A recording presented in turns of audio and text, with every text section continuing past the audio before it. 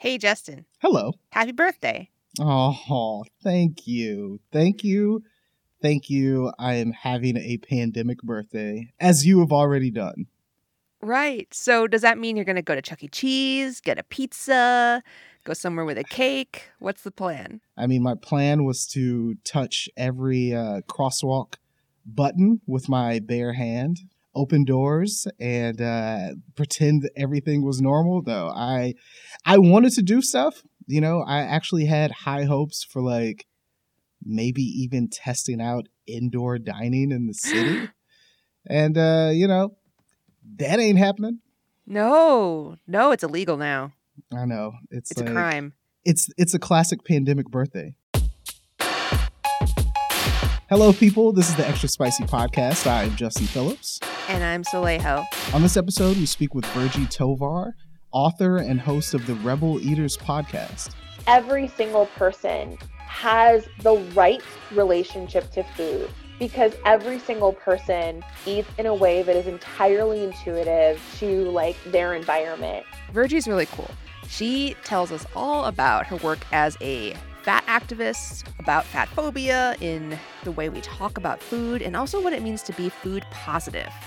You think that we're food positive, just being food writers, and that's our job, but like there's a lot more to it, and it's very interesting how, you know, the whole journey of fat phobia is a lot more than just feeling bad or, you know, being bullied or whatever. It's a systemic thing, it's a social thing, and she really breaks it down for us. So for listeners who haven't heard Rebel Eaters Club, which I hope will be a diminishing number after this show, can you describe what the podcast is about? And I know that I think you just finished your first season, right? Yeah, we just finished the first season and we're deep in production for season 2, which I'm really excited about. And it will be coming out in January of next year, 2021. So the podcast is, I guess, like the way that I would describe it is it's a food positive, body positive podcast that helps people break up with diet culture one corn dog at a time. I think my real hope with the podcast was to sort of interrogate why our cultural relationship to food is so characterized by anxiety and terror and fear and control. And very rarely is food just joyful and connective and fun, which is kind of what food is inherently sort of meant to be and is.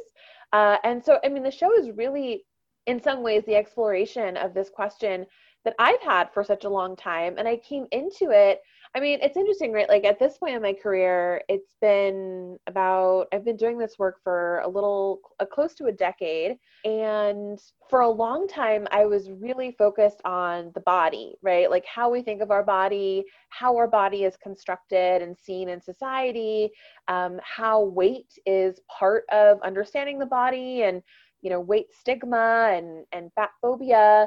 And then it wasn't until really recently that I started getting interested in really talking about food, because in so many ways, I know this is going to go against what most people inherently understand, but I don't see the conversation around weight as the same conversation as around food. And people in their minds, it's completely connected. In my mind, I'm like, people have different bodies, largely because of genetics. And a lot of people really believe that, you know, a person's relationship to food determines their body size. So in that way, it's funny that I've been doing this work for so long from the perspective of body image and body politics. And then food was almost like chapter 17 after like 8 years of doing this work, you know? Oh, wow. Yeah. So, I mean, where is your mind on food now? Like, what do you think of it? And what does it mean to be food positive? Yeah, I mean, okay, so I think it's easier for me to answer what does it mean to be food positive.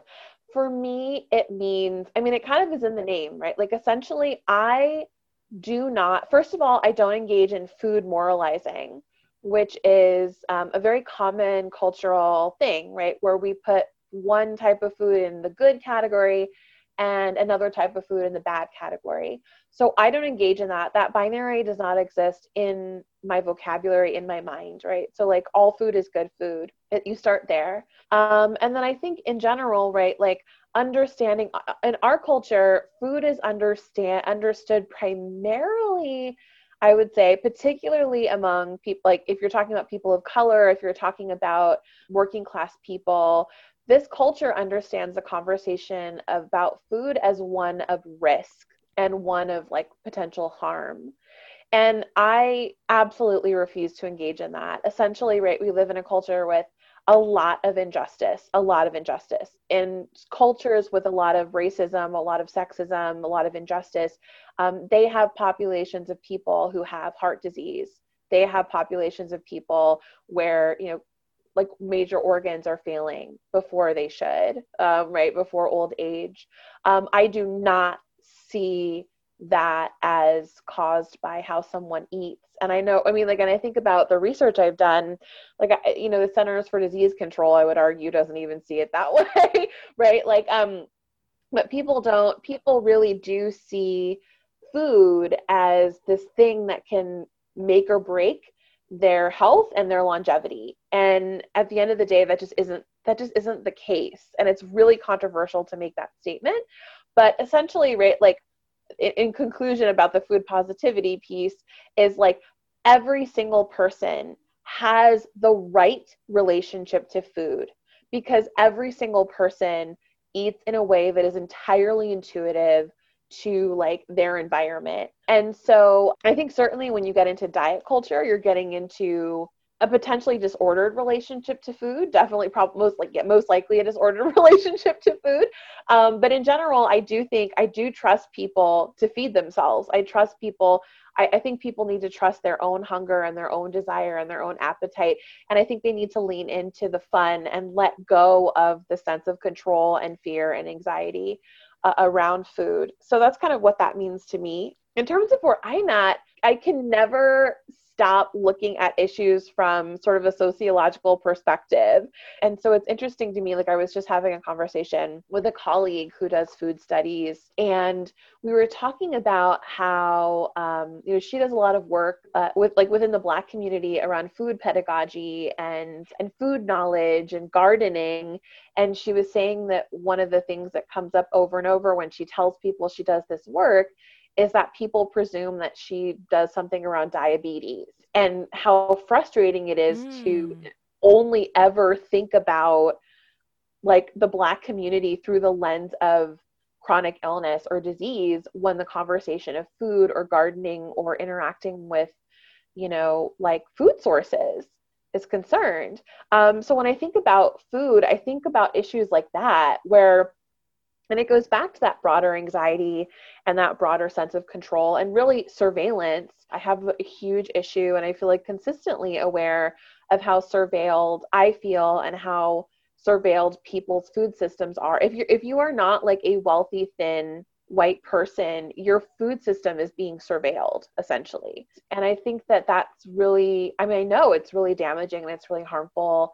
And I hate the association between food and illness and food and, potential chronic like disease, right? And as a fat person, as a fat woman, and as a person of color, I am living at the intersections of people presuming how I eat, people presuming how long I will live, people presuming how I will die, with complete impunity, like with a true sense of self-righteousness. And so it's interesting, right? Like I'll post on Instagram something about food, something about me enjoying food, and immediately like I'll get comments that are about my death. And so I am deeply aware of like how people not only see the connections between my body, how I eat, and my life and my longevity, but also people want me to become a cautionary tale. Because the idea that I, as a fat woman of color, could like have a positive, restorative, beautiful, intuitive, pleasure-driven relationship to food is extraordinarily threatening to everything the system is telling us about people like me. I think this is really interesting because a lot of this seems to be and let me know if this seems ridiculous, but it feels like the just world fallacy at work. Where like people who make bad choices are punished for those choices, and that's how the world is supposed to be. This is like evidence of righteousness, like you're saying, and justice. Yes. Whereas I think that's part of the surveillance, right? Like people are monitoring the choices that you are making, or people who, don't look like them are making, and seeing like, well, see, that's why they have this, or this is why they're going to die Yes. because they made this choice and I'm not making that choice. Yes. Does that seem right? Yeah, absolutely. I mean, one really poignant example of this, I was just thinking about this the other day, is how whenever either in like films or shows, or even sometimes on the news, when a fat person or a fat character, a fat celebrity dies, often their cause of death is not discussed or explained, and it's never met with surprise. And then when thin people die earlier than they're supposed to, according to like maybe statistics or whatever, there is a sense of surprise, there's a sense of shock. There's usually a pretty thorough explanation of what happened, the cause of death. And it's astonishing to sort of see that bias at work. So yeah, absolutely. I mean, I think there are so many ways that people use food as a way to manage anxiety about mortality, about ill health, and the true arbitrariness of those things. And I think it has everything to do, like diet culture, and which is so connected to food surveillance and food control and whatnot, is so connected to the bootstrapping and the sort of the really intense focus on the individual that is such a part of the bedrock of American ideology. So of course, like, right, like if you were to look at a person's life, the first thing that you would probably do, like, the first thing that you would do, let's say if you were really interested in scientifically examining someone's overall health, the first thing that you would do is you would actually look at their environment and their childhood. Do they have access to medical care? Do they have access to transportation? Did they grow up with trauma? Do they have a family member in prison? Are they in prison? You would look at all of these things first. They would tell you a lot more about that person, how long they're going to live, what they're going to struggle with, right? Like they would tell you so much more than if you looked at what they ate, right? And yet we just can't imagine it, right? Because we as a culture don't have a framework in which our society takes responsibility, in which our government takes responsibility for its citizens and their wellness. I want to sort of extend this and ask if you have noticed a similar sort of phenomenon where people, especially in the food media, and I'm thinking especially in terms of the publications that I've written for, I'm sure you've written for, where fatness and diet culture and discussion of fat phobia is limited to the personal essay and not really to the systemic issues that you're talking about. Often it is a very, subjective discussion about this one person's neuroses and their struggle and what have you. And that's kind of where it ends. And then, of course, the publication will publish a story about like light recipes for the weeknight. Yeah. I'm curious if you've seen this and also just what you think about that framing. Yeah, no, absolutely. I feel like I noticed this phenomenon first as a woman author and then second as a fat author. It became really evident to me because I came into feminism before I came into any critical understanding of like bodies or even food. And I remember that sort of sense that publishers wanted to shoehorn me into writing personal essays that weren't about how my experience was indicative of a systemic thing, but rather, this is just my story. That's all. I'm not being political. I'm just telling a story, which of course is apolitical, right? Like theoretically it's apolitical. I absolutely see the same thing happening around fat representation or discussions of body diversity. And it absolutely has everything to do with this idea that you can sort of put, almost like a disclaimer at the top that says, I am not saying that this is indicative of a social problem. I am not saying, and I really think, like, you go back to, for instance, the medical model, or like even the model for therapy, which is really focused on the individual deviation from, which sort of silently conveys the message that everything's pretty okay. And if you're not thriving, it's because you're maladjusted or you went through a unique experience. Mm-hmm. And absolutely that kind of that rugged individualism that is really cornerstone to the ideology of the country has everything to do with that, right? Like there's not room to critique, there's not room to imagine. And I think, and this is probably more of a parenthetical, but like one of the things that really has blown my mind is that, there are things in this country that are considered in the realm of like absurd, radical, anarchist socialism, right? That like every other country in the Western world just considers inalienable. And it's kind of mind-boggling. So it's always fascinating to me where I'm like, the bar is just so low. It's kind of like mind-blowing. But but absolutely that kind of push to sort of like, and I think again, for me, I experience it so much sort of as an act of misogyny, where like you have to declaw me before you can even hear me. And what is that? Yeah, that like, don't worry, I'm not a threat to the system. I'm just going to tell you a story about like a horrible thing that happened to me that is completely systemically promoted, and then how I overcame it. It's just like, what? I don't know. I think there is a level of absurdity at this point where I'm just like, girl, you're not fooling anybody. But apparently I'm wrong. I don't know. It keeps happening, right? Yeah. And it's, how do you overcome a systemic issue short of revolution? Right? I know, exactly. I'm like, the solution, like people are always talking about how people need more empathy. I'm like, I don't know that empathy is the answer. I think we just need justice. I mean, if you have more justice, less work for you. You don't have to spend all those hours meditating, doing empathy work, going to the Zoom workshops, doing the Instagram lives. I've done it, right? Like, guess what? If there's just more justice, everybody just has to do less empathy work. And how amazing is that? You're listening to the Extra Spicy Podcast. We'll be right back after the break. You can support this podcast and the newsroom that creates it by subscribing to the San Francisco Chronicle at sfchronicle.com/pod.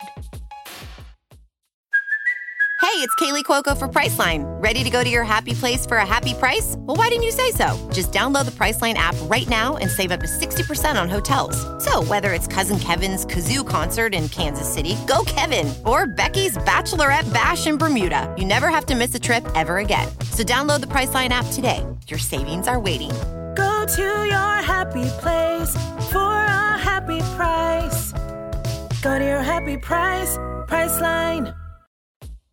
I'm Solejo, and we're back with Virgie Tovar, author and host of the Rebel Eaters Club podcast. To zoom out a little bit from the individual, I, as someone in the media and someone who writes about food, I have a little bit more of a bird's eye view and a little bit more of an impact in what I do in food media to talk about food and talk about fat phobia. But to go beyond the personal, what are ways that in which like food media as a whole, or media, I guess, if you want to speak to that, can start to eliminate that systemic fat phobia in our work? A really simple way to begin is actually to think of this, right? A fat person is not a failed thin person. So like, one of the things I noticed in my work is that people always want to try to explain or understand if someone isn't a thin person. And that belief is part of fat phobia. That's part of bias. So, this idea, this desire to be like, well, what did they do or how did they become this way? We don't do that with thin people. And that's an example of, how we know that it's a form of bigotry, because, it's a double standard, right? Like imagine a world in which on the news every day, someone was trying to explain, like having an interview with a thin person and was like, well, when did you start struggling with your weight? Like, did you, how long have you been this size? What happened to you that you became this size? Like, imagine that. Like, I think like what's really helpful is like, the litmus test of like, would I be talking about a thin person this way? If the answer is no, then don't do that. But I think that the framework of fatness as like evidence of a deviation or an illness is deeply problematic. Like it needs to go. Like there are people, like every kind of body is totally fine. Every body shape is totally fine. Like you do not get to have access to a person's private life and attempting to understand why they are a certain size. You can just like stop worrying about that. I think that's a huge thing. I think another thing is it goes back to food moralizing. In our culture, the foods that are considered bad are the foods that are connected in the culture's mind with weight gain. So when we moralize food and we use that kind of like language, that sort of biblical language of like evil, innocent, guilty pleasure, like we use that sort of quasi-religious language, and we are perpetuating that fat phobia. We actually can, again, totally take that off the table and create like new language that's, in my opinion, like could be celebratory and interesting than having this sort of archaic biblical referencing when we're talking about food.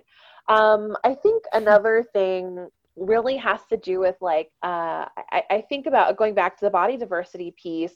I have an amazing colleague who has made this video called like The Trouble with Poodle Science, I think it's called. And she explains that, right, like if you think about people the way that you think about dogs, right, you're like, okay, like you're not like every single dog should be, either is a poodle or is a failed poodle. And instead, it's like, no, this is a Chihuahua, and this is a Saint Bernard, and this is a Greyhound, and this is a Doberman Pinscher. Like, right? And like, we understand that like they all have these different bodies, they have different strengths, they have different weaknesses, right? Like you don't task a German Shepherd with the task of a Dachshund and vice versa. And like there are different risk factors and there are different protective factors. Like, and when you kind of like look at people through the lens of like, you're not a failed poodle or a great poodle, you're actually not even a poodle at all, right? It's a little bit of a cutesy way, but I just love that reframe so much. If we stopped looking at people through the lens of like, there's only one kind of person and the one kind of right body or right person, and everyone else is just a failed version of that. If we stop looking at it that way and kind of use our like knowledge of the diversity of the animal kingdom, for instance, it's like a really fun way to kind of reimagine like the strengths that people have and like the naturalness of body diversity. So I think that's really important. On the topic of body diversity, it strikes me that I never, like cooking videos are so popular right now, but you never, and like mukbang, do you know what that is? No, tell me. Okay, so it's this genre of like TikTok or YouTube video where someone is just sitting, like the camera is looking right at them and someone is sitting at a table and just eating like more, like just tons of food, or like they're eating like a plate of fries, and it's almost like an ASMR thing where you're hearing very closely the sound of them chewing on the fries, which I find really repugnant. I hate the sound of chewing, but personally, I don't want to kink shame though. I mean, whatever, you can do whatever you want, but mukbang, you never see, it's always thin people. You know what I mean? Yes. You never see a fat person eating food on camera and like being celebrated for it necessarily. I mean, maybe there are a few men out there who can, but largely I can't even name a single fat woman who would do such a thing and not be trolled into oblivion, Yes. And we do that in food media where we don't put people in front of the camera who aren't thin, who will eat food. Maybe they'll cook food, but they're not going to eat it for the camera and enjoy it. Yeah, obviously this is really harmful, right? Because it normalizes the idea that fat people just should never eat. There's this idea, right? Like I was talking to a friend about this the other day, and we were talking about, the meme or sort of the archetype of the voracious fat person who just never, ever, ever, ever stops eating. They're just constantly eating. Every single time you look at them, they're eating. Every single time you talk to them, they're talking about eating. And you see this, it's a very, very common trope in shows. Like I'm rewatching The Office, and it's like Kevin is that that character, right? And but I've seen a version of Kevin a million times, right? But like, you know, that archetype, and we were talking about it, and she was like, yeah, it's kind of like the welfare queen archetype. Like that person does not exist. It's like some kind of like really ridiculous amalgamation of like essentially bigotry. And I think like this is connected to the taboo of fat people ever eating, because the presumption is that fat people are always eating, and that fat people, even if they're, you know, if you can't visibly see them eating, then they're hiding their food. It goes back to surveillance and back to shame and back to like, you know, all of the stuff we were talking about earlier. What that does, what like that ASMR, that kind of video, that trope of like only thin women or thin people eating, is a way of signaling that when a thin person is eating, that's signaling to the viewer that it's a safe version of eating.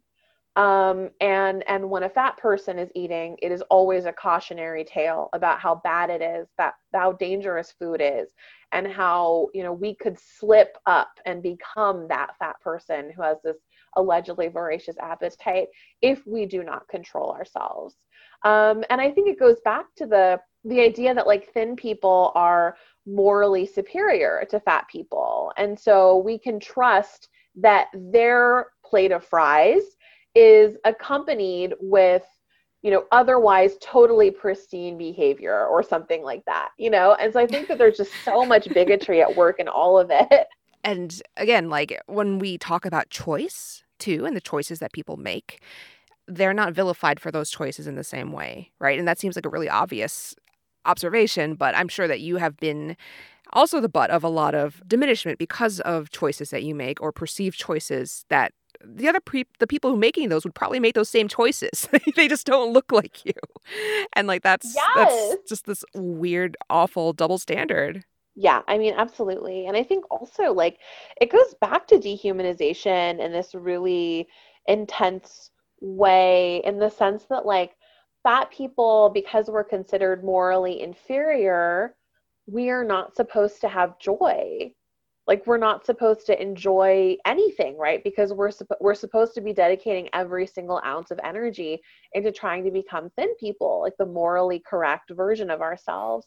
And I think like that really shows in food media, where it's like the thin person has quote unquote like earned that place of being able to enjoy French fries, and the fat person has not morally reached that point yet, right? And I think that's so utterly and horribly dehumanizing, right? On every level, like the idea that a fat person should and can become a thin person, and can stay a thin person, even if they do eventually like become a smaller person, that they can stay that size. The numbers don't add up, right? Like one of the statistics that I find really compelling is that the chances of a woman who's classified as, you know, quote unquote obese becoming a quote unquote normal weight and staying that weight is less than 1%. And that's looking at like, that's a meta study, it's a meta-analysis looking at like every other study on this. So it's pretty compelling. And yet we kind of, I mean, it goes back to the theme of individualism and kind of like exceptionalism, where it's like, doesn't matter what the data say. It doesn't matter what the statistics say. What matters is that you have the willpower to become that 0.08%. You know, and it's like, it doesn't matter that it defies logic. What matters is that you try. You know, you have to keep trying and kill yourself trying, you know? Right. No, it's a lot like how in America we call everyone embarrassed millionaires, right? Temporarily embarrassed millionaires. Like we could be millionaires if we try really, really hard. Yes. So my last question in this very fascinating interview that I really wish would not end is actually about your book. I guess the book that just came out, The Self-Love Revolution. And it's aimed towards teen girls, right? I think especially teen girls of color. And I would love to hear from you just, do you have hope for Gen Z? Do you have hope for the future? And have you been having and hearing better conversations about the body and about eating with that generation? I have so much hope that there are moments where I have almost like a prescient, almost like a future sense of regret. Like I can kind of imagine myself being 60 and seeing all these like post-gender fat babes wearing like tube tops and bike shorts and like, you know, processing their feelings and doing tarot. And I'm just like, oh man, like I can imagine being like my older self and being like, wow, I'm so glad that they have that. And also, dang, I wish I were 20 right now. Like, I mean, I have that much hope that I'm like already regretting a future version of myself where I'm looking at society and being like, if only I were 20 and like just starting to hook up or whatever, what a delight it would be. So I mean, yeah, I absolutely have hope for Gen Z. And I think like when I think about the book, like one of the things I was really careful about was trying not to be prescriptive. I mean, I really wanted to encourage the reader. And one of the things I say in the introduction is I'm like, anybody who tells you that the world works the way that it works right now is a liar. They're wrong. Like you don't have to believe them and you can build whatever you want. Because I do think of, you know, girls and girls of color in particular. And yeah, the book is specifically directed at girls of color and written for them. I do see girls as the architects of the future. And I feel like they're giving me a glimpse into our future as a culture. That is, I think, a really great note to end on. Thank you so much. Thank you. So, as we conclude this interview, I also wanted to talk about this recent story about weight that really freaked me out. And a lot of people that I knew in the industry they applauded this story, which I found really surprising. I feel like many of us grapple with these issues all the time and try to be really conscious about these issues. But at the same time, we fail in a lot of ways too. So there's a recent Medium post by a former food editor named Kevin Pang, and it talks about how he had to quit working in food media because he was getting really fat. I was like, okay, like that's an interesting premise. But then the whole story is about how he makes it happen, right? He like loses weight and he signs up with a personal trainer who makes him eat toast and egg whites for breakfast and dinner every day and take photos of his food and like sends the trainer his weight every day. And to me, that just sounded totally bonkers. I don't know. I felt like, why is everyone so happy about this story? Because in the end, like he loses the weight and then he gets a job in food media again. It's like a perfect, narrative, but it also is so messed up. I mean, it kind of shows you that people, what are you rooting for in this moment, right? Like, I don't think people, screw this. We got to read it. We got to read parts of this. Hold on. At night, I lie on my couch moaning, I'm so hungry, the words weakly dribbling from my lips. My wife felt so guilty she had to eat oatmeal raisin cookies out of view. Actually, it wasn't hunger. I was in a constant state of unfulfilled satiation, like people with phantom limbs who can't scratch away the itch. Looking for anything to fill the vacuum, I turned to something I never did in 15 years of food writing. Watch cooking videos on YouTube. What the hell? What is this? Right? I mean, he's miserable. And I understand, right? Like, he lost control over his life, in a sense, right? But, like, I don't want to hear about it. Like, it sounded like he had, disordered eating before, and he continued to have disordered eating later, but just at the behest of a personal trainer. And I hate to psychoanalyze somebody like that, but it doesn't feel healthy. It doesn't feel good. I don't want to read it. It makes me feel horrible. Yeah. For this person. I think people go into this, like they'll see the headline and already know what their reaction's going to be at the end of it. They'll be like, yeah, I'm going to applaud him, man. It's amazing. Like the personal trainer, all this journey. And other people might take a more nuanced approach to it. But I think most people don't think the same way after they read it. Right. And also, he spent like $1,500 a month on this personal trainer. Yep. Not everyone can do this. I mean, isn't that just the thing you're supposed to do, right? Like, drop that $1,500 and I don't know. It's that simple, isn't it? It's that simple. It reminds me of, the comedian Kumail Nanjiani? Yep. So he was cast in a Marvel film, right? And I think it was, Men's Health or Esquire or one of those man magazines that published a like topless photo of him like all beefed up, Yep. right? Yep. And he wrote about it, and he said, you know, you don't get this body from exercising. You spend money. Yep. You like change your life. You're miserable. You hate yourself. And I think that was really important for him to point out too. It's just like this is just like someone bought something, you know? That's it. And I don't want to downplay like how hard it must have been for him. But at the same time, like this is not a story for anyone to be inspired by. Individual stories aside, like this person, he will be a gatekeeper. He will be an editor at food magazines. And like we said, like we have a responsibility in the food media to write about all of this stuff responsibly and with kindness towards people who look a lot of different ways, right? And that's the part that worries me. I 100% agree. So that's all we have for today's episode. Thanks again to Virgie Tovar for being in conversation with us. If you liked this episode, please share it with a friend and give it a rating on Apple Podcasts. And remember to send us any questions or voice memos you may have about food, life, or anything else for our Dear Spicy advice segment at extraspicy@sfchronicle.com. Thanks for listening. Extra Spicy is part of the San Francisco Chronicle podcast network. Erica Carlos is the producer of the show. If you like the Extra Spicy podcast, subscribe on Apple, Spotify, or wherever you get your podcasts. You can find me, Soleil Ho, on Twitter at HOOLEIL. And me, Justin Phillips, at Just Mr. Phillips. You can support Extra Spicy and great journalism by signing up for a San Francisco Chronicle membership at sfchronicle.com/pod.